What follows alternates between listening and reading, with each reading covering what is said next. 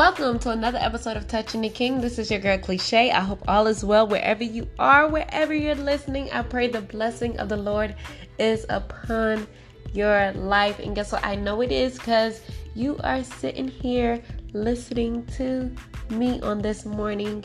And I pray that God has a special message for you wherever you are, wherever you're listening, no matter what you're going through. Know that He hears you and that He sees what you're going through, and that guess what? He has not turned away from you. He still has what He says He's going to do in your life. He will do it. He will save, He will set free, He will deliver. The promises of God are yes and amen. And He is not a man that He shall lie, nor the son of man that He shall repent. Amen. So today's message is called Stay Connected. Amen. And we are going to be referring to three scriptures, which is Mark chapter 11, verse 24, as well as James 4:3. Then we have John chapter 15, verse 15. All right, and 1 Corinthians chapter 1, verse 27, and those are it. So let's go ahead and get started. It says, how many of us can honestly say there are some things we believe God for and have not seen it yet?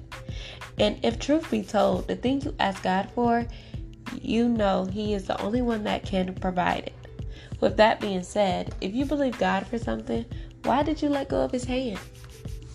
When was the last time you spoke to Him? When was the last time you had a conversation just to catch up? The Bible tells us when we pray, we believe we have received. Amen. Therefore I say unto you, whatsoever things you desire when you pray, believe that you have received them, and ye shall have them. There are only two reasons as to why you may have not received it yet. Amen. So many times people come to God and they're asking Him for things, and God is like, well, before you ask for something, how have you been? What you been up to? What's good with you? What's going on? Why? Because you haven't spoke to Him. And the one time you speak to Him, all of a sudden you're asking for something. That's like, going to the mailman and saying, hi mailman, can you buy me this? And he's looking like, who are you? I see you how often? What is our relationship? Do I know you? Yeah. No, that's not how it's going to work. God wants to be a part of our lives in every situation. Right? Every situation, every circumstance, on our good days and our bad days. God wants to be a part of our everyday. Anything you do, whenever you do it. God wants to be a part of it. He wants to be invited in your daily lives. Why do you just come to God when you need something? That's not right. If I'm honest, again, there are only two reasons as to why you may not have received it yet. Time. The one reason is time.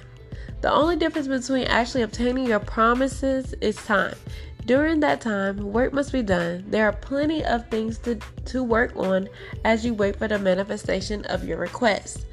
The number one thing to work on is you, your relationship with God, your purpose, and what you're supposed to do, what you're supposed to be doing to add value to your surrounding environment or to the sphere of influence God presently has you in. Right? And then your heart. It has been too many times you have asked God for something and then let go of His hand. God is not a genie in a bottle. You ask and do not receive because you ask amiss, that you may spend it on your pleasures. Why? God wants a relationship with you, not for you to only come when you need something. That is not the character of a true friend, is it? Friends have conversations with each other built on a relationship. Friends don't just have a conversation when you are in need of something, but they are there to be a person with a listening ear and to support you. Friends show that agape love every day. Henceforth I call you not servants, for the servant knoweth not what the Lord doeth, but I called you friends, for all things I have heard of my Father I have made known unto you. Amen. John chapter 15, verse 15. Are you connected? One example of having a connection with God in relation to the promise other than Jesus Christ was Peter walking on water. We all know that walking on water is impossible, but here Jesus Christ makes wise people seem foolish. But God has chosen the foolish things of this world to confound the wise, and God has chosen the weak things of the world to confound the things which are mighty. 1 Corinthians chapter 1, verse 27. Peter walked on water. Peter did the impossible. Peter kept his eyes connected on God. He kept his eyes on Jesus Christ. The moment he looked away and got distracted from the mission, which was to walk to Jesus just by keeping his eyes on him, that was when he fell. Imagine if Peter tried stepping out on the water without looking at God. Immediately he would have fallen straight through. Or what if he would have asked Jesus Christ to help him walk, but not use the help he had extended to him? His support was all in what he focused on. What are you focusing on? Your promise is attached to God. So why would you let go of him? God, who is the creator of your promises, is who holds them. Do you not realize God is the glue to obtaining your promises and keeping them? Maybe your promise is a new job, new car, new house, new friends, a spouse, healing, etc. Either way, God is the one who has it all in his hands.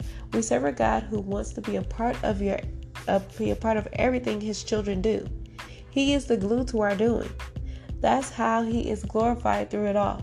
Don't just come to God with your requests, but come to him with a sincere desire to get to know him. Him is the God you serve in the total capacity he has placed on the inside of you. Stay connected. Don't ever lose connection with your help, because honestly, we can do nothing without God. Amen. Amen. And truly, honestly, that is true. There's nothing you can do without God. The very breath that you breathe is provided by the Lord God Almighty, who has provided the breath inside of your body. Amen. He knows what's going on with you before you even do. You know how many times you've been in a place where you're like, I don't know what's going on. I need to relax. And you're having trouble. Literally nothing is happening, but there is something happening on the inside of you and you can't figure it out. But guess what? You go to God and he'll figure that thing out for you. He'll calm you down. He will allow you to relax and work it out properly before, you just all of a sudden give up. No, God is with you in those moments. God is with you. You just got to invite him in. Invite him in. He wants to be more than just, some really have God as a genie. And the thing is, with a genie, you make a request and they answer your request, right? No matter your heart, the posture, or anything. But God is like, oh no, you're not just about to ask and don't have a purpose for it. You're insincere about it. Or you want to do evil with it. No. God is not going to allow that to happen. Amen. Because God gives good and perfect gifts. And these gifts glorify him. He's not going to give you a gift that's not going to glorify him. What is it that you're asking for? And what you're asking for, will it take you away from him? Think about it.